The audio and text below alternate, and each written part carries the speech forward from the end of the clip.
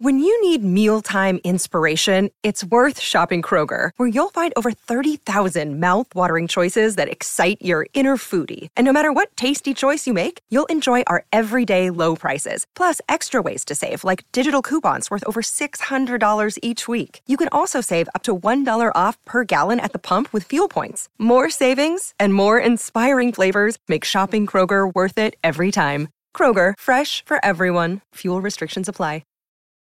Your brain needs support, and new Ollie Brainy Chews are a delightful way to take care of your cognitive health. Made with scientifically backed ingredients like Thai ginger, L-theanine, and caffeine, Brainy Chews support healthy brain function and help you find your focus, stay chill, or get energized. Be kind to your mind and get these nootropic chews at ollie.com. That's OLLY.com. These statements have not been evaluated by the Food and Drug Administration. This product is not intended to diagnose, treat, cure, or prevent any disease. Another day is here, and you're ready for it. What to wear? Check. Breakfast, lunch, and dinner? Check. Planning for what's next and how to save for it? That's where Bank of America can help. For your financial to-dos, Bank of America has experts ready to help get you closer to your goals. Get started at one of our local financial centers or 24/7 in our mobile banking app. Find a location near you at bankofamerica.com/talktous. What would you like the power to do? Mobile banking requires downloading the app and is only available for select devices. Message and data rates may apply. Bank of America N.A., member FDIC. Welcome, everybody, to The Psychologists Are In. I am Maggie Lawson. And I'm her podcast partner in crime, Timothy Elmondson. And this week we are talking about Season 5, Episode 6, Viagra Falls. It's a very funny title. With, and you won't believe this, Carl Weathers. We started talking about the episode and then switched to acting philosophy and what makes Carl tick. It's absolutely one of my favorite episodes we've ever done. And we even talk about his juice type at one point, though it's just, I can't say enough about it. I hope you all enjoy. We absolutely loved getting to have Carl Weathers on the podcast and to have this kind of a conversation with him. It's very special. It's a combination of juices, including mango. I love mango, and it's got mango in it and some. Look at Maggie's face; she's so intrigued. Yeah, well, hey, tropical baby. I don't know why. Maybe it's because of my humble beginnings in New Orleans and the warmth and sort of tropical kind of, I guess you could say. I forgot you're a New Orleans man. Yeah, it's in the genetics of anybody born in that area. Maybe. I don't know what that has to do with this juice because I love juice. I like it. It sounds interesting about New Orleans. I buy it. I like it. Well, of course, Maggie would add a little champagne to that juice. Well, yeah. I'm wondering. Or rum, if we're talking New Orleans, Louisiana, because we rum as well. You know, champagne and what is it? An orange juice? That's the mimosa? Yeah. Or correct. Yes. Yeah. Yeah, which they offer you on flights and cheap champagne and reconstituted orange juice. It's like, nah, I don't need it. Really, it doesn't give the best. Like when you land and you've had that, it's not good. Somehow on the flight, you're kind of like, this is fun, this is festive, and then you land, you're like, why did I do that? I know. What are you drinking? Is that coconut juice, which I love? No, I love coconut juice. They're not Spindrift. I'm obsessed with Spindrift. I love them so much. I am a little bit addicted. It's a sparkling water that has it's like truly real fruit juice. It's the only one that is like, it's just not sugar. It's not anything else to give it a little flavor. It's literally carbonated water and lemon juice, and that's it. Oh, well, that's pretty good for you. And it's wonderful. You didn't drop me any off when you got that case delivered to you. You didn't bring me any yesterday. I know. They know I'm obsessed. So Spindrift sent me a bunch. Oh, really? Tim, I will totally bring you a case. I mean, it's almost gone. I'm not kidding. This was just like a week ago or maybe not even. And I've already finished most of it. So. I did a quick, obviously, sort of reconnoiter to try to figure out how long ago it was. It was 2014. That's a long time, you know? Yeah. This episode was even before then. Oh, I'm sorry. You're right. It was more like 2010 or something like that. It was 2010. I think it was 2010. Yeah. Yeah, because the show ended in 14, right? Yeah. So I think it was about 2010. So that's 20. And look how good we all still look. That's the amazing thing. If it only felt as good as it looks. The years tend to just kind of beat you up. I talk to friends, and one of the first things, in fact, one of my dearest friends that I have known forever, it seems, we just had a conversation last week because he lives on the East Coast. And he said, basically, he asked, well, how do you feel? And I have another friend who uses the line, how's the body? Right? I said to my friend Dario, I said, well, the body is talking to me. And sometimes it doesn't say nice things, I mean, Carl. Also, as a football player, those knees must be kind of at you now and then. Tim, everything, okay? Because the knees aren't the only parts that get pounded and get hit and that you are just driving into the ground year after year. The entire body, all those joints, body parts, they have a warranty on them. And when the one warranty starts to wear out, we start to feel the aches and the pains, Yeah, well, you look fantastic. So I don't know how it all feels, but you look fantastic. Acting. That's like usually go ahead, Tim. As we were flying back from Detroit, you were actually one seat up in front of me and to my right, and I couldn't quite get your attention. Also, you were after that intense weekend at Motor City Comic Con, you were just sort of zoned so hard because we were all pretty. It just took it out of all of us. Yes. Those are. I'll give I don't. Hey, you want to come do our show? But what's really amazing is I didn't see you. Yeah. If we were that close, I don't know. Maybe my head was gone because the weekends are intense. They do take a lot out of you. And also, for me, once it's over, I tend to, it's over, next. You were definitely in a chill mode moment. Yeah, I got the next thing I have to really start to contend with. When you finally arrive at home, it's waiting for you. You can't, right. It's not, it's not going to take a holiday, bless you. It's there, Yeah. So already, okay, that's done. Let's go. Yeah. Let's go on with it, So I apologize for actually not even seeing you there, Tim, because you're not. And I didn't. You're not easy to miss. I can only reach so far with my baseball hat to hit you in. Oh, well, there you go. I didn't want to bug you because you were obviously chilling out after the weekend. Cheers to you, my friend. Thank you. Cheers, everybody. Tim, what are you drinking? Oh, you got some water. Yes. All right. We're so happy to have you. And I've been such a fan of you for so long. I felt so lucky that we got to work together. But I have to just tell you that, I have just, I think you're just so fantastic, Carl. And such a nice. Well, thank you. I remember having a great time on the show. And particularly because, needless to say, I hadn't done a lot of comedy, if you will, right? But I had done enough to know that I liked Psych.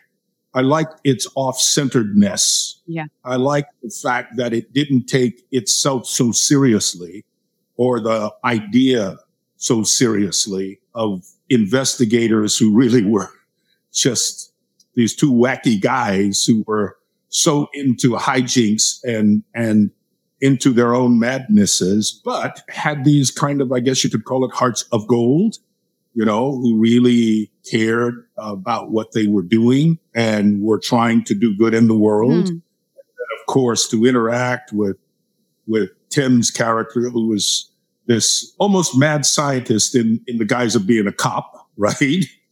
And with your character, Maggie, and the kind of, I don't know, silliness, off-centeredness, trying to be straight.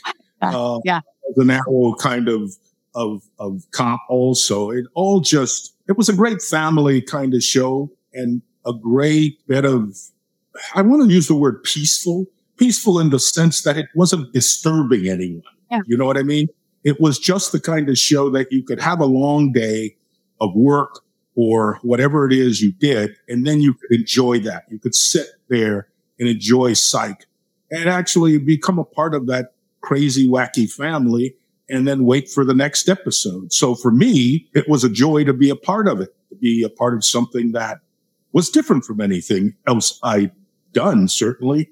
and really different from a lot that I'd seen. For a guy who says you hadn't done a lot of comedy at the time, boy, you sure couldn't have told. No. You would never, because your deadpan is so funny. And your comedic timing is so great in this episode. Well, the thing about it, Tim, was, and you and Maggie both know this, for me, the key is simply to commit, to observe, and to go along for the ride. So as an actor, you commit to a certain style, a certain tone of a show, like Sight, which, as again, just didn't take itself so seriously. And watch the actors who do it day in and day out. And how do they move? And how do they behave? And how do they respond? And fall in line, copy them, basically, But you did bring so much. I mean, you brought a whole character. It was, I second or echo what Tim says, just that your comedic, that your deadpan comedy is, I was laughing out loud every time. You landed that joke. Like, Colonel Weathers knows how to land a joke. Yeah. Such credit to your talent is you can do so much with your eye. You did so much just with your eyes in this episode. That is not a lot of people can pull off. You both know this. Went through the soul, So, hey, baby, when that close-up's coming, you better be ready, And even if it's a little wider, your entire body becomes the eyes, So how do you move that? How do you work that? Here's what I remember distinctly. I just remember, first of all, how good Rodet and Dulé were together, right? How they really played off each other. And then I remember we had a scene in the office. I don't know if it was in Kirsten's office or if it was in your office, Tim. I just remember us all lined up in the office. Yeah, Kirsten. Yeah. I just remember, and I haven't seen it in all these years, but I remember Dulé having a certain kind of posture that he did. And I just mimicked his posture. And I remember looking at me like crazy. And I just looked at him like, hey, are you crazy?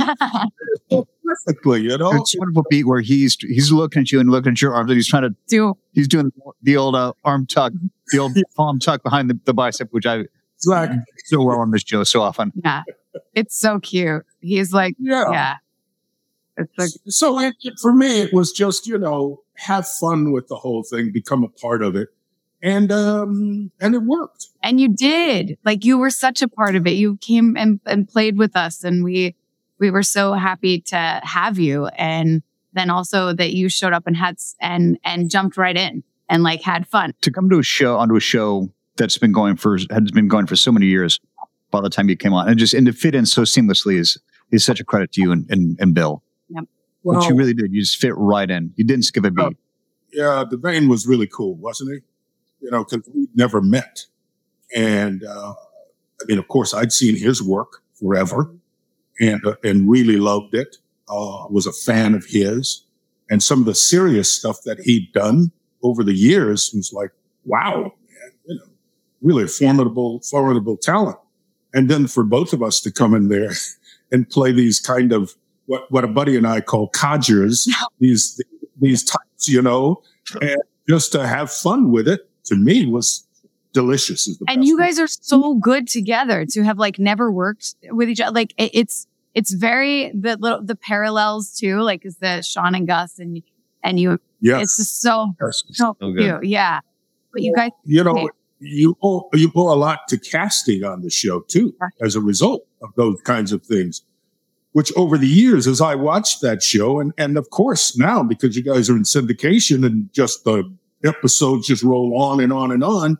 If ever I'm flipping channels, that sounds like a million years ago, isn't it? Anyway, just so you know, when I say I'm recording something, I'll still say I'm going to TiVo that. So well, go exactly same sort of thing. So when you get off the couch, walk across the room, and then turn the dial on your television. Yeah, there you go. And move the rabbit ears, right? Yeah. All that kind of stuff. The antenna. But all I remember now is going back and looking at a lot of the shows that you guys did and how well they hold up as something that could actually be working today. Those characters really are just timeless. And the fun of the show is timeless. It just had so much going for it, which is why you lasted as long as you did. With so many just dedicated Psycho fans who love this show so much that they're still coming along for our ride. Yeah. Oh, sure. Sure, I lucky. can imagine. Should we just clarify, Maggie, who we are? We were talking to the legendary Carl Weathers. Legendary Carl Weathers. Legendary. Wow.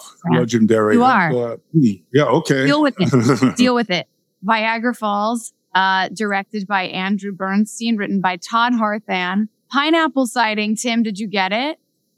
You know I don't even bother anymore. Boone's beverage at the bar includes some pineapple. I'm just too busy enjoying the show to ever catch the pineapple side. I don't catch them either. Yeah. Andrew Bernstein directed the shit out of this episode. Our dear friend Andrew. He did. And Todd, I felt like the comedy in this episode, because it is a lot of talking, like, you know, it's on another level. I mean, it's Todd, so that makes so much sense. But even as cast wise, everybody, I felt like this episode comedically was, it was really smart. Like the comedy in this was it always is, but I felt like this one had a little, like, it was just turned up a notch. It was so good. Okay, interrupt me. Share. With what? What is there to be? You're saying so many great things there. Come on. We are we're already like almost 9 minutes into the podcast, but there's a tradition on our show that we need to carry on with you. Carl Weathers, my friend, are you ready to help my dear friend Maggie and I podcast the shit out of this episode of The Psychologist are in, a Psycho Coach podcast? Yeah. Yeah. You've been doing it for 19 already. He's been podcasting the shit out of it for like a while. And yeah, you really brought it, Carl. Just like you brought it to this episode. You really brought it to the Psychologists Are In today. Okay. Podcasting the shit out of this. Yeah. Huh? Okay. Yeah. Well, there you go. Yeah. Okay. Cold open, flashback, 1990, SBPD. Herb Wilkins, the chief of police at the time, is given then Detective Henry a lecture on his mistake on a case. Herb ends up taking Henry off the case and replaces him with SBPD's star detective team, Peters and Boone. We then flash forward to the present day, where an older Herb is running from two people he refers to as the worst of the worst. As we see him announce he's ready to fight the unknown assailants, it's insinuated he is shot. Meaning he was murdered. It's a terrible word, murdered. It's a big one, and we milk it every time. Well, I'll tell you, and how many syllables? 3. 17. Murdered. Yes. All right. The next day, we immediately discover that the older man was former chief of police, Herb Wilkins, murdered, execution style. It was interesting that we finally named that original chief. So Herb was the one that retired when Lassiter came to the force in the early episodes of the show when Lassiter was hoping to get his job. Which back in the day, I don't know if you remember this, Maggie. For a while, I was blogging as Lassiter.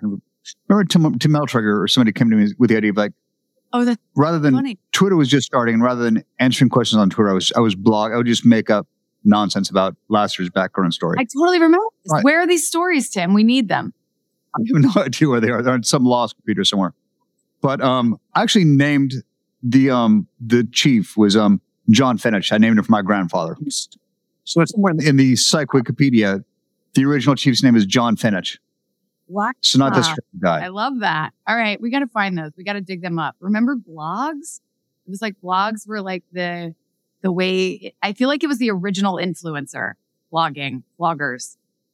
Which was how me and Twitter really started because Twitter was new. And so I started tweeting as Lassiter. So rather than answering people would send in questions for the blog. So I just started answering questions as Twitter, as Lassiter. Somewhere there's still a Lassiter Twitter account, which I've long since lost the password for. The psychos will find these tweets. If they exist, the psychos will find them. Psychos, you have a mission. We need to see these tweets. I need to.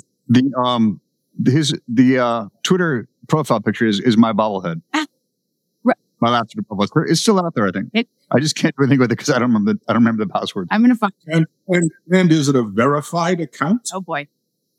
There you go. Oh boy. I haven't been verified anymore. So well, yeah, but if you want to really dig and find out if at the time it was. I think it was Lassiter verified. I bet it was. I bet our publicity team totally verified it as being Carl. It would make sense. Yeah, it would be amazing. This show is sponsored by BetterHelp. I don't know about you all, but I sometimes feel like I can get a little run down when I haven't been spending enough time kind of making sure I'm okay. Sometimes it's just easier, honestly, for me or for people, I think in general, to focus on other people and what they might want and what they might need. And then you kind of reach a point where you're like, wow, where am I? Who am I? Anyway, it's so easy to get caught up in what everyone else needs from you and never take a moment to think about what you need for yourself, as I just kind of explained. But when we spend all of our time giving, it can leave us feeling stretched thin and burned out. Therapy can give you the tools to find more balance in your life so that you can keep supporting others without leaving yourself behind. Therapy helps you kind of get to know yourself better in a way. And with that, you can, set boundaries or whatever you might need to make sure that you're okay and you can take care of yourself so that you can be there for others and show up in the way that you want to, and be like your full self with people. Because I think sometimes, when we step over our own boundaries or when we're worn out, we can't possibly be there in the same way for somebody else. It's sort of that idea of like putting your oxygen mask on first. Anyway, I think therapy can really help with that because it helps you get to know yourself and what you need before you reach those places where you're like, exploding or saying things you don't mean. Anyway, if you're thinking about starting therapy, give BetterHelp a try. It's entirely online, designed to be convenient, flexible, and suited to your schedule. Just fill out a brief questionnaire to get matched with a licensed therapist and switch therapists anytime for no additional charge. Find more balance with BetterHelp. Visit BetterHelp.com/pineapple today to get 10% off your first month. That's BetterHelp, HELP.com/pineapple. Are you tired of the same old grocery store meat? Do you find yourself longing for the days when the meat was truly delicious and sourced responsibly? Well, we have some exciting news for you. This episode is brought to you by ButcherBox, the premium meat delivery service that brings the best quality meats right to your doorstep. Whether you're a passionate home cook or just someone who appreciates a good meal, ButcherBox has got you covered. Picture this: mouth-watering, 100% grass-fed beef, free-range, organic chicken, and heritage breed pork, all carefully selected from trusted farmers who prioritize animal welfare and sustainable practices. It just makes you feel so good about the meat, but at the same time, it's also very good. ButcherBox believes in quality without compromise, so you can rest assured that every bite is as delicious as it is ethically sourced. That's what I was just saying. It is so good, and you can feel your best about eating it. With ButcherBox, you can forget about those last-minute grocery store runs or settling for subpar meat. Their curated selection of high-quality cuts is delivered right to your door, conveniently packaged and ready to be enjoyed. Plus, they offer a range of customization options so you can tailor your box to your personal preferences. It's so nice. ButcherBox is more than just a meat delivery service. It is a movement towards a better way of eating, supporting regenerative farming practices, and providing you with the healthiest, most flavorful meats available. It is a win-win for you and the environment. And I got to say too, if you are a meat eater, then I would hope, or at least hope, we're all moving toward the best way we can possibly do that. And I think what I love about ButcherBox being a delivery service is that they're actually a service that is doing just that. I think it's really special. And ButcherBox is also giving us a very special deal. Sign up today using code PINEAPPLE to receive ground beef for a year, plus $20 off your first order. That's 2 pounds of ground beef, free in every box for a year, plus $20 off your first order when you sign up at butcherbox.com/pineapple and use code PINEAPPLE.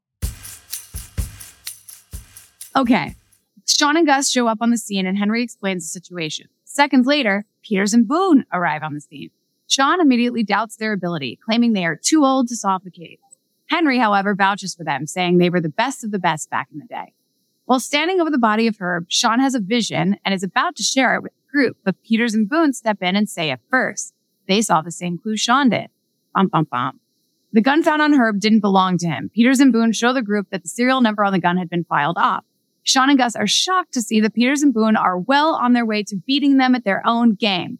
Then Lassiter mentions his gun's name. No, it's because, wait, what was the name of your gun? Hold on. No, because I said that I had an idea, but I came up with Mr. Thunderstick. And you're a slow shake of the head because you're just so appalled by my idea. Hang on, we got to go back. We got to pause for a moment. Pausing. So with the introduction of our amazing guest stars, I have a great slight degree of separation with Mr. Weathers here. Oh. Uh-oh. So it's 1985. I'm a high school student working in a movie theater. Just around the time a massive blockbuster called Rocky IV comes out. Oh, what? So I would shirk my responsibilities. I would sneak away from the making popcorn and go into the theater and just hang in the back of the theater instead of telling juvenile delinquents to keep their feet off the seats like I'm supposed to do. I would just watch your scenes as the legendary Apollo Creed. Oh. And this blockbuster, again, it's 85. I'm a kid doing theater school, thinking about going down to LA and taking acting classes. But this blockbuster and your performance is one of the things like, this is the kind of movie I wanted to go do. This made me want to go to Hollywood and be a movie star. Well, shame on you. Okay. I mean, you could have become truly a mad scientist. Right? You had to play one. You could have become one. What are you doing? You're sneaking in the back of the movie theater. Did you pay, Tim? No, you didn't, because you worked there. And they were paying me. Viewings of the rules. Yes. Who cares about rules, right? But also all these kids with their dirty feet on the bottoms of their shoes, putting it up on the back of the seat. So people like me would have to turn around and say, hey, cool it back there. Yeah. You know? Let's listen to their rock and roll music and their hopped up cars. Yeah. Good story, though, because I can only imagine how many aspiring actors came out of movie theaters, if you think about it, you know, had a job maybe in concessions or wherever. Yeah. And my God, man, you get to watch movies all the time for free. Oh, yes. So I catch the timing of the film and I would know when the good scenes that my favorite scenes were. So I would sneak away then. So I'd go in to catch my favorite scenes on certain movies. Yeah. But let me ask you a question. This is off, but was there anything that you remember that you particularly learned by going in and watching certain scenes or certain actors that really, influenced you as an actor or influenced your, let's call it style of acting or any of that stuff? Yeah, I think, and maybe even for last year, because it was, at the time it was, I'm trying to think of the movies I was watching they were playing while I was working there. It was Rocky IV, High Plains Drift with Clint. So it was a lot of sort of stoic, stoic between Apollo and Clint's character, the man with no name. Right. A little bit of laughter in there. Yeah. Well, I could see that actually, now that you mention it, because there is certainly so many of Clint's characters from Play Misty on to the most current. Yeah. Stoicism is a huge part throughout all of the number of pictures that he did with the great Italian director Stu Giuliani.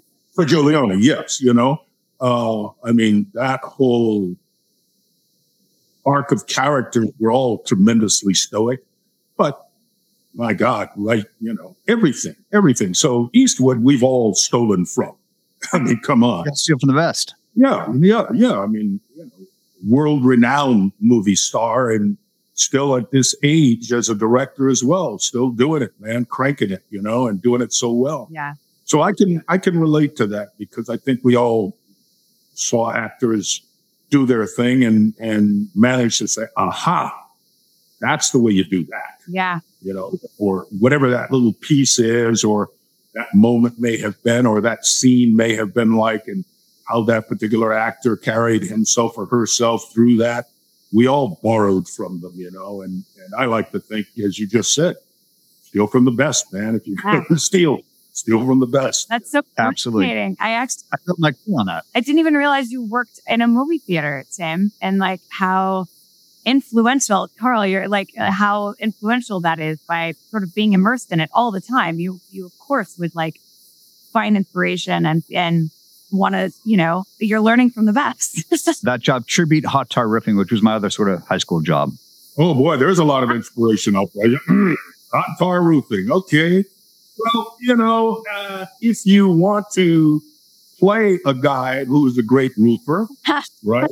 Does what he does. Guess what? Go out and start doing some hot tar roofing. I don't mean pulling that shirt off in the middle of summer and dealing with torches and what is it? Tar and shingles and God knows what else. Fiberglass roofs in the summer when it's like, then the fiberglass would cloud up and cover you. And so it was not fun.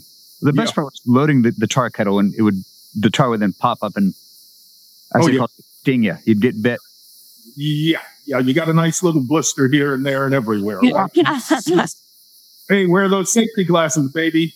Okay. My roofing boss was a very salty man who, this amazing guy named Dan who, they all loved it. He would just give me crap because I was an actor boy. Mm-hmm. He was like, I can't use the exact words he used because on our podcast. The kettle. And he said, my wife told me, since you're an actor, you wear your gosh darn mask.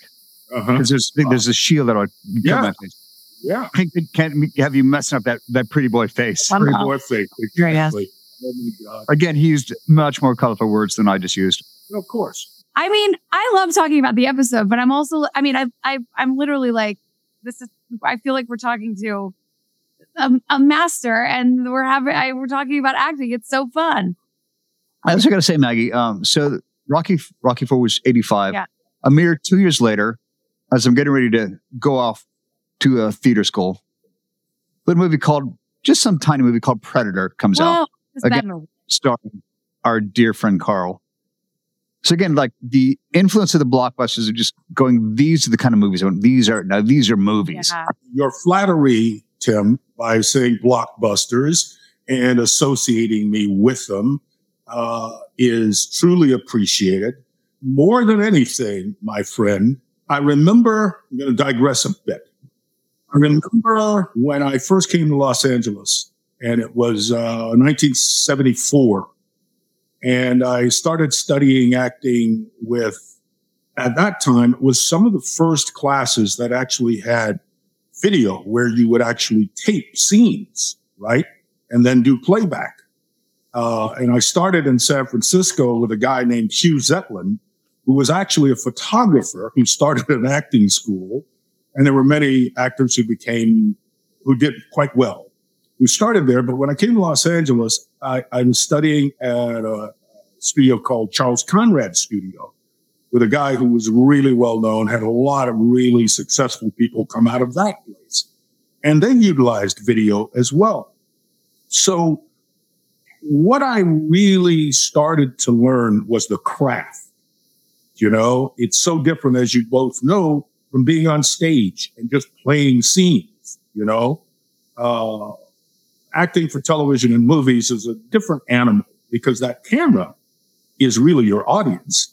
You're not entirely doing this thing on a proscenium for God knows how many people or how few people. Right. If you're a black box theater, maybe you got a handful of people, but in these giant theaters, with large prosceniums, weighing everything from Shakespeare to Ibsen, to musicals, as I was in theater, when I was at university, it's quite a different discipline. So Really? What I'm getting to is this.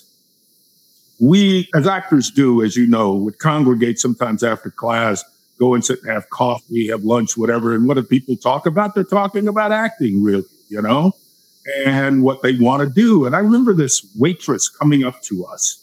At that time, we were literally in the confines of Hollywood, even though that has different meanings for different people around the globe, right? But I'm just talking about in that city, right? Not in that so-called, Mecca. Right. You mean the actual city? Yes. The actual city of Hollywood. So we were having lunch, and a waitress came up, knew because we went in there and frequented after. It was like a Denny's or something like that, not to give them a plug, but it was something like that, where you sit in a booth and all these actors yakking. And she asked us, the server asked us, well, basically, so what do you want to do? What do you want to be? And I remember so distinctly the answer I gave her was, I want to be a working actor. Right. And very often, I think young people or people who aspire to be actors really want to be movie stars. An actor really has to really study the craft and understand the relationship to camera. Yeah. And what camera is actually revealing of you.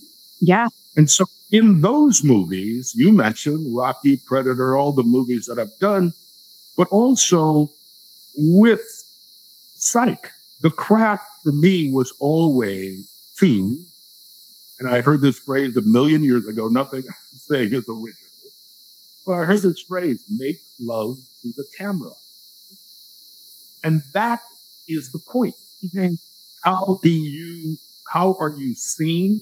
You will be seen if you make love to the camera. Mm-hmm. If you're Right. aware of the camera. If you are giving all you have to the camera. Mm-hmm. You're not going to be missed. The audience isn't going to miss you. Right. So whether it is stoicism or comedy or melodrama, if it's action, if it's whatever the genre, the thing to do is simply make love to the camera. Wow. I love that. And I feel like I feel like maybe I've heard that at some point, but like, it's so true. I was just thinking back to like the first acting class I took in LA when I moved here, because, as my agent, was observing, I had come from theater. And so for her, it was like, why don't you take this class? Because it was really, truly all about the camera. And so we would film our scenes and we'd all weigh in and you could watch it back and you could see so clearly the difference of that sort of subtlety versus the, as you said, playing into an entire house or whatever. Yeah, it was such a valuable class. It was the most valuable class I took moving here. Yeah. So whether it's something as extravagant, the extravaganza of Rocky IV and Apollo Creed coming down and the whole musical number with James Brown. So cool.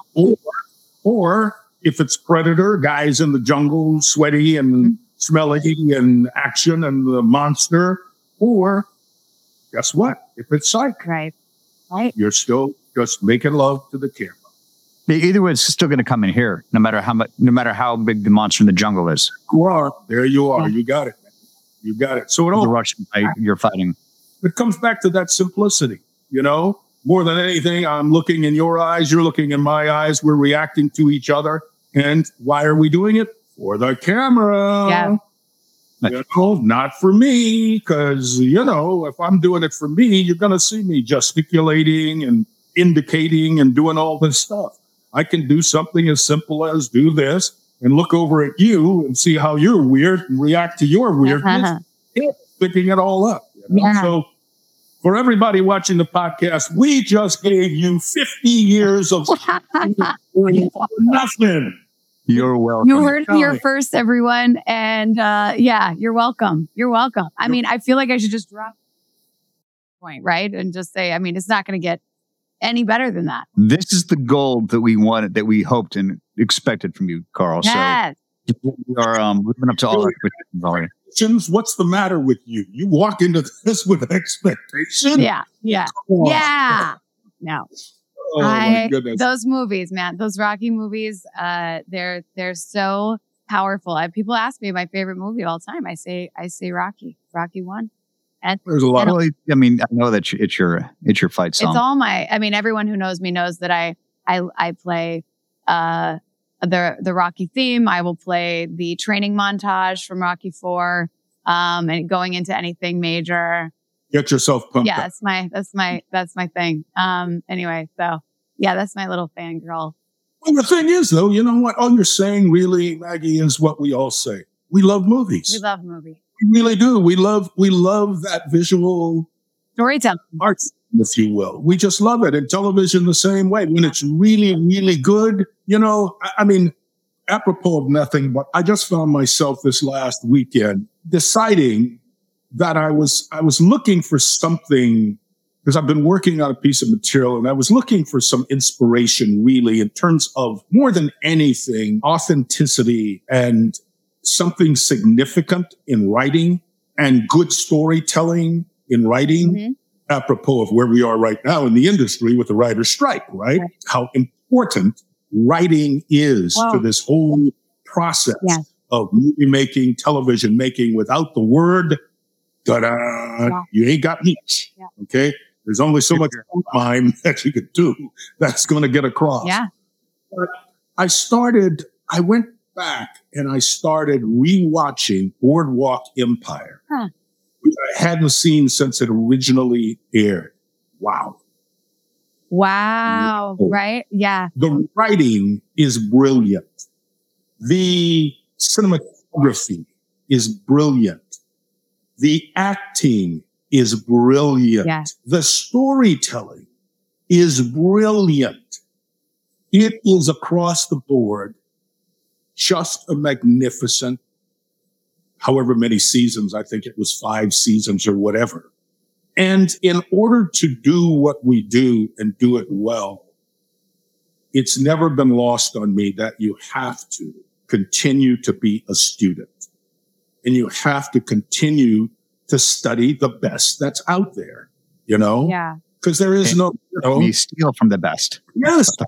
There's nothing new. You're not going to do anything that's new. You can do it differently. But man, I mean, if you can think it, it's been done. Yeah. You know, you're brilliant, but you ain't that brilliant. You know, somebody already invented the wheel. Okay. You're going to do a different thing with it maybe, but it's already done. So I'm just fascinated by us all loving movies and loving good television and going back and being able to remind ourselves of how brilliant some of that stuff has been and how much we've enjoyed it and how much we've been influenced by, all of us. Yeah. Truly. So my favorite place in the world was always hanging out on a movie set or a TV set. Absolutely. Just around the other creatives and just shooting the shit with the other actors and yes. Well, anybody, the crew members, whoever just wants to talk. Yeah. Because we're all there because we love it. Yeah. And learning from them, learning so much from them because there's as many of us as there are different ways in which we approach, you know, but in the final analysis, everybody's got a little gem that you can say, aha, I'm going to utilize that. Right. You know? So yeah, man, I am such a fan of all the movies we've all grown up with and continue to enjoy. Carl, you really hit on the head of, we said, sorry to interrupt, Maggie, getting on set and watching the other actors. Just maybe not talk about how they're doing, just watching how they're doing it. Yeah. And then trying to reverse engineer sometimes. Yeah. Yeah. And also being very, very conscious of, and I mean doing this consciously, not passively, but consciously observing people just when you're out in public. You know, there are so many lessons you can learn that we can apply to the craft because people behave in ways that are really very interesting at times. Yeah. You know, it's not about being judgmental in it. It's about, oh, that's interesting. Yeah. Look at that, man. You know, it can be from someone doing something that's really disgusting, that is really out of order, that's really ugly and mean, or somebody who's doing something that's really genuinely loving or kind or whatever that thing is. But we all behave in so many different ways. And as an actor, can you replicate that through that part you're playing, in that scene that you're playing, with the other actors with whom you're playing? Again, why?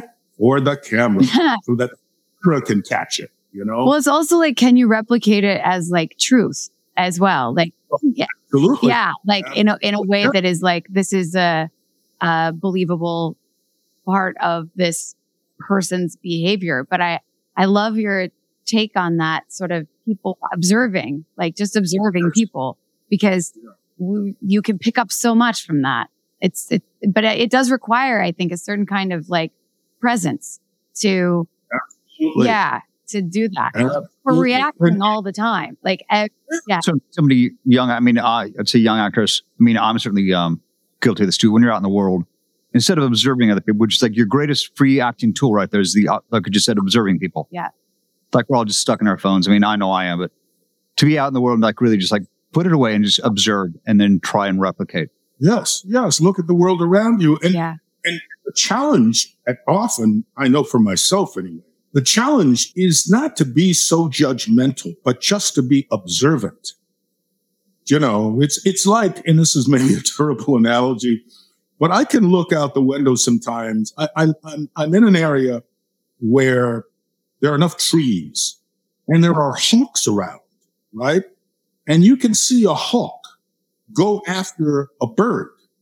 Now, when the hawk makes that hit, that strike, it's ugly. It's brutal. The hawk's just doing what a hawk does. It's looking for food. Right. It doesn't have anything against the bird. Right. Now, if you observe that and you see that in a character that you play, Oof. You don't then judge that character. You just can say, man, this dude's got some stuff going on here. And isn't it interesting? Yeah. You know? Yeah. How far down the rabbit hole you want to go with that is one thing. But you're right. I mean, no villain ever thinks of the villain. No. There you go, man. Never thinks of yourself as, you don't think of yourself as a bad guy. Right. You just got an objective, and the objective is doing it by any means necessary. Yeah. If you take the person's head off, you just take it off and move on. That's the modus operandi. But, we as actors sometimes maybe forget that. And so you find a lot of us who are not as committed to taking that character as far as we can take him or her and delivering kind of performance where an audience says, wow. Right. And, you or I, the actor, can look at it and say, aha. So that's the way you do that, Yeah. Stop that annoying tossing and turning all night, all thanks to Cozy Earth, the ultimate sleep experience. Cozy Earth is a brand that understands the importance of a good night's sleep. With their luxurious bedding and sleepwear, they have revolutionized the way we rest. Made from 100% premium grade bamboo fabric, Cozy Earth products offer unrivaled softness and comfort that will have you drifting off into dreamland in no time. Imagine wrapping yourself in a cloud-like cocoon every night. Cozy Earth's bedding collection includes silky smooth sheets, cozy comforters, and plush pillows, all designed to enhance your sleep and transform your bedroom into a sanctuary of tranquility. Say goodbye to those restless nights and hello to a rejuvenating slumber. But Cozy Earth does not just stop at bedding. They also offer a range of exquisite sleepwear, perfect for lounging or snoozing. Their pajamas and loungewear are crafted with the same attention to detail and premium bamboo fabric, ensuring that you experience the ultimate comfort from dusk till dawn. Cozy Earth is not only committed to your comfort, but also the planet. Their products are sustainably sourced and produced, making them an eco-friendly choice so you can sleep peacefully knowing you're making a positive impact on the environment. And here's the best part. Cozy Earth has been featured on Oprah's Favorite Things, and I trust Oprah with my life. Cozy Earth, you all, I know I've said it before, I'm a sheet connoisseur. Their sheets are next level. I have never slept on anything so soft. Like, I'm a warm sleeper, so I actually need them. I think they're temperature controlled as it is, but they kind of have this crisp coolness to them. But they're so soft. The way that they lay is so soft. I have to tell you now, I can't sleep on anything else. Cozy Earth provided an exclusive offer for our listeners today. 35% off site-wide when you use code PINEAPPLE. You heard that right. Get 35% off when you use code PINEAPPLE on the Cozy Earth website. Hey, it's Kaylee Cuoco for Priceline. Ready to go to your happy place for a happy price? Well, why didn't you say so? Just download the Priceline app right now and save up to 60% on hotels. So whether it's Cousin Kevin's Kazoo Concert in Kansas City, go Kevin, or Becky's Bachelorette Bash in Bermuda, you never have to miss a trip ever again. So download the Priceline app today. Your savings are waiting. Go to your happy place for a happy price. Go to your happy price, Priceline. This summer, HelloFresh is here to take the work out of eating well. Reach your goals with delicious Calorie Smart and Protein Smart lunch and dinner options, plus new vegan recipes too. Get farm-to-table quality with every HelloFresh box. HelloFresh's seasonal ingredients are picked at peak ripeness and travel from farm to your doorstep in less than 7 days for fresh flavor in every single bite. Figuring out what's for dinner is not at the top of everyone's summer activity wish list. HelloFresh delivers mouth-watering, chef-crafted recipes and fresh ingredients to your door so you can spend your summer doing, well, whatever you want. HelloFresh Market has new snacks, meals, and more to add to your weekly order, like their fun s'mores bundle for the kids. HelloFresh makes entertaining easy. By the way, s'mores bundles are not just for kids. HelloFresh makes entertaining easy with a selection of crowd-pleasing eats like their bratwurst bar with caramelized onions, Dijonnaise slaw, and pineapple relish, or a snack board with pretzel bites, spiced bar nuts, and hot honey peach jam. Stuck in a recipe rut? Take a bite out of something new with 40 recipes to choose from weekly. With options to please even the pickiest eaters, you'll always find meals everyone at the table will enjoy. Need dinner ready like now? Look for quick and easy recipes on the HelloFresh menu, including fast and fresh options ready in just 15 minutes or less. I think HelloFresh is one of the reasons I started cooking a little bit during the pandemic, but I do think that HelloFresh helped me become less intimidated by cooking kind of fancier meals. Their recipes are so easy to follow and they're so good. And I think by and their products and everything just so fresh and so great. But I think by doing that, I feel like I've actually become a better cook because it's made me less intimidated. Anyway, let's maybe understand food a little better. Go to HelloFresh.com/pineapple16 and use code pineapple16 for 16 free meals plus free shipping. That's HelloFresh.com/pineapple16. Use code pineapple16 for 16 free meals plus free shipping. Cat food has been the same forever. It's time for cat food to move into the 21st century. That's why you've got to try Smalls. It is 2023. Are you still feeding your cat kibble? Now is the time to update your cat food with Smalls. Smalls cat food is protein-packed recipes made with preservative-free ingredients you'd find in your fridge, and it's delivered right to your door. Smalls was started back in 2017 by a couple of guys home cooking cat food in small batches for their friends. A few short years later, they have served millions of meals to cats around the world. At this point, you might be wondering, why can't I just feed my cat kibble? Believe it or not, your cute kitty descended from ferocious desert cats who hunted live prey for food, and your cat isn't any different. They still need fresh, protein-packed meals to be their best. Other cat foods know this, but they choose to put their wallets first. They fill their food with mysterious meat, byproducts, artificial flavoring, and preservatives with names I don't even want to try to pronounce. It sounds so gross. Imagine having to eat that all day. After making the switch to Smalls, 78% of cat owners reported their cat's shinier and softer fur and reported 90% overall health improvements. That's a huge deal. The team at Smalls is so confident your cat will love their product that you can try it risk-free. That means they will refund you if your cat won't eat their food. I can finally open a pack of cat food and not get nauseous. I recognize the ingredients in the packet of Smalls food. It makes such a difference. At our foster house for Tiger Francis, we've been feeding our cats this. It's kind of a game changer in the world of cat food because I feel like it makes so much sense, and yet most cat food is kibble. Anyway, remember, higher quality ingredients mean a healthier and happier life for your kitty. So head to smalls.com/pineapple and use promo code pineapple at checkout for 50% off your first order plus free shipping. That's the best offer you will find, but you have to use our code pineapple for 50% off. So much your first order. One last time. That's promo code pineapple, 50% off your first order plus free shipping. Do you remember the barking dog scene where it was barking and then like barking and then the other two go and like save this girl? Okay, it's called the Bark and Mark, which is a technique, a Peters and Boone technique that Sean and Gus make. Unfortunately, I don't remember it. I was like, oh, this would be great. Actually, time to bring up the scene right now because we're going to talk about. But it sounds funny because the title of it sounds so ridiculous. It's not only funny, it works. Distraction technique. Yeah, distraction technique. What's yours? Maggie, all I know is this. Yeah. You use the word present. Yeah. When I'm working, I really work hard at being present to what is happening at the moment. Yeah. Because not unlike, as I was saying before, Tim, with sitting on the plane and I'm just gone already. Once it's done, man, I'm done. I don't sit there and revel in oh, wow, didn't we do a great job? Or now if it's terrible, that might really bother me for a while, Right. you know? Right. But if it works, next, I'm gone. I'm on to the next scene or the next whatever day's work or whatever, you know? Yeah.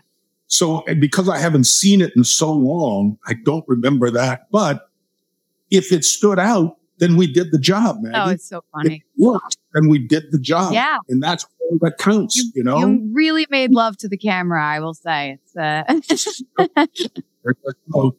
Carl, hey, Tim, I'm thinking of synopsis. Nothing could possibly top what we've been talking about. So I was thinking of maybe just doing fan questions with Carl if he wants to do them. How do you feel about that? I want to jump in one separation that I with Mr. Devane. Yeah. Oh, Devane. I have one with him too. Yeah. So in addition to Greg Carl, we also had William Devane, masterful actor, who I was a big fan of. And turns out, so Bill, it turns out, was a fly fisherman. So Maggie, you and I have talked about my love of fly fishing so often. So he and I, we didn't necessarily talk about acting while we're off camera. We talked about fly fishing to the point where he was like, my wife just caught a huge trout on the Madison this morning, which is one of my favorite rivers in Missoula, Montana. And when the show, his last day, he knocks on my trailer, hands me a DVD, which is a documentary about the aquatic life, the life cycle of aquatic insects. Which, if you're a fly fisherman, or fly fisher person, that's something you need to know about. Yeah. Wow. You know what? Wow. I see That DVD with my fishing gear, because Bill Devane gave it to me. That's so sweet. I didn't know that about Devane, but I do know. I have a very dear friend, a writer, in fact, who loves fly fishing. And he's been, for years now inviting me along, and I, of course, not gone yet, but I intend to. I've never, I guess you call it fly fished. I've never been a fly fisher, but I went off to a cow-calf school and learned about breeding cattle. And I bought a place in Washington State, and I moved there for 10 years and bred. Sorry, we're in Washington. I'm from Washington. Oh, on Whidbey Island. Whidbey, wow, beautiful. Seattle. Yeah. I'm from Seattle. I know Whidbey very, very well. I had 50 acres, and part of the property overlooked Mukilteo, the ferry. Wow. So I was in Clinton, which is this very south end of Whidbey, and apropos of Bill with the fly fishing, I learned so much about what I do as an actor, what I do as a director, what I do as a producer, as a writer, from raising cattle. I mean, there's something about that production schedule of breeding cattle. I even traveled around the country in show rings showing cattle. Wow.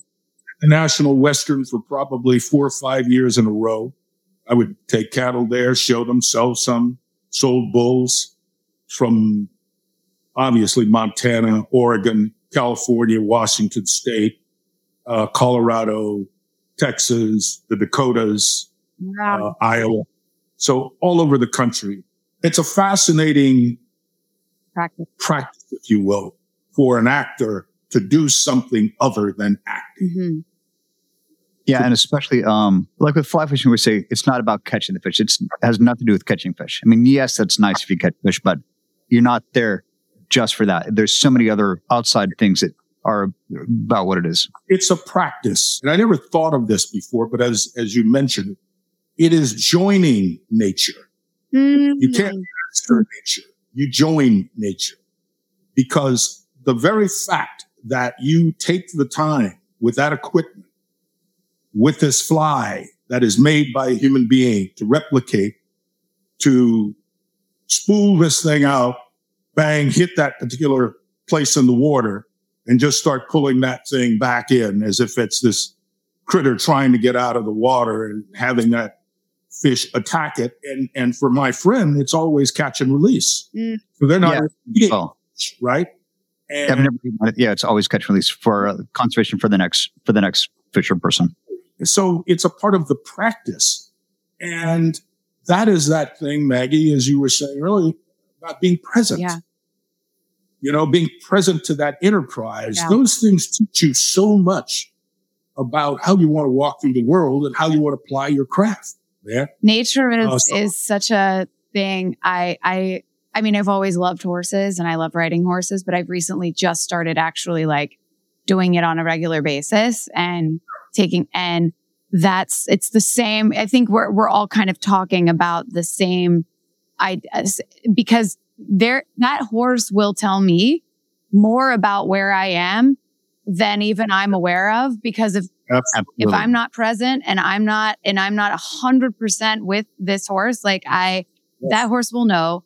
And that horse will also be uncomfortable. And that's not the experience we're trying to have. It's like I love it so much for this reason. Like it is I don't want to say a forcing. It's just gentler than that. It's like you just kind of have to ease into being present. If not, the nature will tell you like, no. Like come back. It's a surrendering Rendering, such a good word. Yeah. And as actors, that's again a part of the process. Yeah. It's surrendering to that moment. You're not trying to make the moment something. The moment is already something. And what you're trying to do is write it to be in movement. So this is one of my favorite fishing stories. Thank you. It's like you read my notes already. So I had this moment on a river in Wales while I was over in the UK shooting something. And I was out with a guide I'd gone with quite a bit. And we're on this there's this sort of a small river, small stream. We're going for trout. And the sun set. It's like I'm now in pitch black. And I know there's a fish out there. And he finally, my guide just says, it was the moment in Star Wars where it's put the blast shield down. He says, just close your eyes. He said, listen for the splash. And I just went zen, like went as quiet as I could. Just became as present as I possibly could. Heard the splash, cast to it. And I'll be damned if I didn't hook this fish. Yeah. And it comes back to acting, just being in that moment. Yeah. Yep. Yeah. You can also, Dulé talks about this too. He calls himself like a thermostat. Like he can kind of go into the room and kind of adjust based on, bringing, whether it's like the room's a little hot, let's bring it down a little bit, or like the room needs a little life, let's like bring it up a little. Like I think nature in a way and like being present in a way is very similar in that if you kind of call to it, it'll respond. Listen to us on this. I love this episode so much. I want to talk about this all day. My Bill Devane story is not as probably impactful, but I funny enough was doing a show with him right before I did Psych. I was doing a show he did called Crumbs. I was a recurring on this show with it was Bill Devane, Jane Curtin, Fred Savage, and it was a. I remember Crumbs, yeah, and it got canceled. It's the reason I was available to do Psych. Aren't you the lucky one? Huh? Yeah, I really, really was. Really got lucky. But okay, let's do some fan questions here. Let's see. How many are you up for that, Carl? I'm listening. All right. If Carl Weathers and William Devane are the older versions of Sean and Gus. Oh, this is for us, Tim. What celebrities are the older versions of Lassie and Jules? Whoa. I would say probably I'd want to say Juliet's like quirky and like if Diane Keaton were like a detective, maybe. I don't know. I kind of go to like Meg Ryan maybe too. I don't know. What do we think? What do you think, Tim? So are they younger than us? Because if they're older than us. Older, at the time? yeah, like the older versions of us. Okay, I'm going. Doesn't quite make sense. I'm going to go Kevin Kline and Meg Ryan then. Yeah, that's cute. Yeah. I like this. That's cute. What was everyone's favorite moment of this episode? I think for me, on a nostalgia level, it was when Carl says, ding, ding.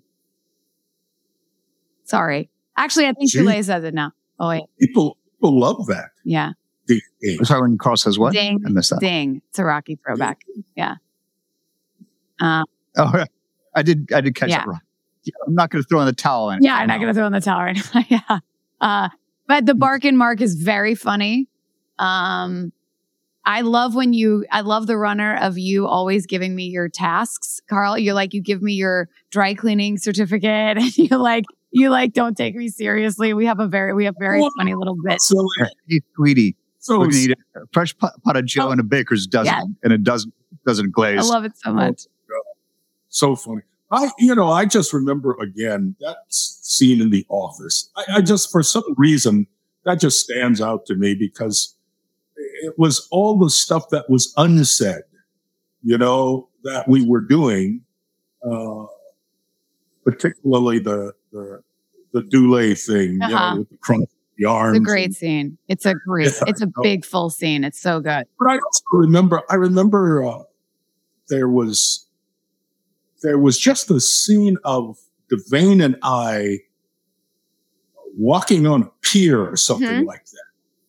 And there was just an attitude that I remember, like we're warriors walking along the beach. Yeah, you're legends. First reveal, you guys. Yeah. When you put in the lime green caddy in. Yeah, there was some. We're first introduced to your characters, and you've all got all your swagger walking in. Yes, there's some swagger to them. It was a fun episode, It was just a fun episode. If Boone would have asked to make coffee in real life, asked me to make coffee in real life, because I threatened to knock your teeth out, would you have threatened to knock his teeth out? No. I mean, I've seen Rocky too many times. I'd probably be like, maybe I don't do that. No, you know what I would do? I would be like, I will make you coffee, Carl, but we are going to sit down and share one together, and you're going to have to talk to me. You got to drink. I want coffee time with Carl. That's what I want. So I like that. That's perfect. Actually. Yeah. Oh, that's funny. A little bargaining chip there. Yes, I'll make the coffee, but you have to do this. Yes, you have to hang out with me for a while. I love it. What would be Juliet and Lasseter's version of the bark and mark? Oh my God. I mean, with my horrific dancing skills, I feel like it has to be something dance related. What is about horrific dance skills? Have you seen? Can I teach you to crump? Like it's. Wait, but we just talked about the musical episode where you were like Ginger Rogers. That's actually all right. So I'm speaking more to less musical Juliet, more clumsy Juliet. Yeah, I don't know, Tim. What do you think it would be? I'm trying to think of rhyming things now. Blanking entirely. We could break out into a song. Mark pretty tough. No, Bark and Mark is hilarious. Carol, this one is specifically for you. How did you get cast on the show? What was the I mean, I feel like we probably just were like, could we ever get Carl Weathers? And then that. It had to be somebody there who suggested that, and that's how it happened. I don't remember at the time. I know I was a fan, and I wasn't doing a lot of television, and it was whoever was Matt, who was my rep at the time, came to me with that, and I said, yes, please, as the British would say. Yeah, let's do it, And then I got that word and lost my mind. I was so excited. We were so excited. It was the best news. Well, I was excited to be a part of it. Yeah. I really was. And all these years later, again, people remember the shows. So it's always nice to be a part of something that not only that people remember years later, but that they really enjoyed at the time. Come on, you want to be a part of that, Well, we're so glad you did. And I'm so glad we saw you, ran into you, and we're so grateful you said yes to joining us today. This was one of my most favorite episodes of anything ever, by the way. Like, not just of our podcast, but any interview I've ever, like, listening to Carl Weathers talk about acting, and it's just this is pretty next level stuff we're doing here today. Yeah. I thank you guys, your generosity in this throughout this, and your hospitable nature made it a lot of fun. Made it a lot of fun. Get ready when we ask you came to play, so you fit right in. Bravo. I think we can say that Carl Weathers very much helped us podcast the shit out of it today. Oh wow. Knock it down dead. Well, this just Such a treat. It's an absolute pleasure. Thank you both. Thank you. Tim and Maggie. Thank you for inviting me in the first place. So I wish you guys a ton of success. Thank you. And you gotta just keep doing what you're doing and keep doing it well, as they say. Yeah. Well, if we keep getting amazing guests like you who have such wonderful things to talk about, then I cannot thank you enough. I echo that. It was such a pleasure getting to sit down and talk with you, sir. Yeah. Thank you so much to Carl Weathers for coming on the podcast this week. It is a moment we will never forget. As always, don't forget to follow us on our Instagram at The Psychologists Are In and our Twitter at PsychologistPod. Plus, check out our Patreon at patreon.com/psychologistarein for full video episodes of the pod and the live podcast episode. Tune in next week for part 2 of season 5, episode 6, Viagra Falls, with the director of the episode who directed many episodes of Psych, Andrew Bernstein.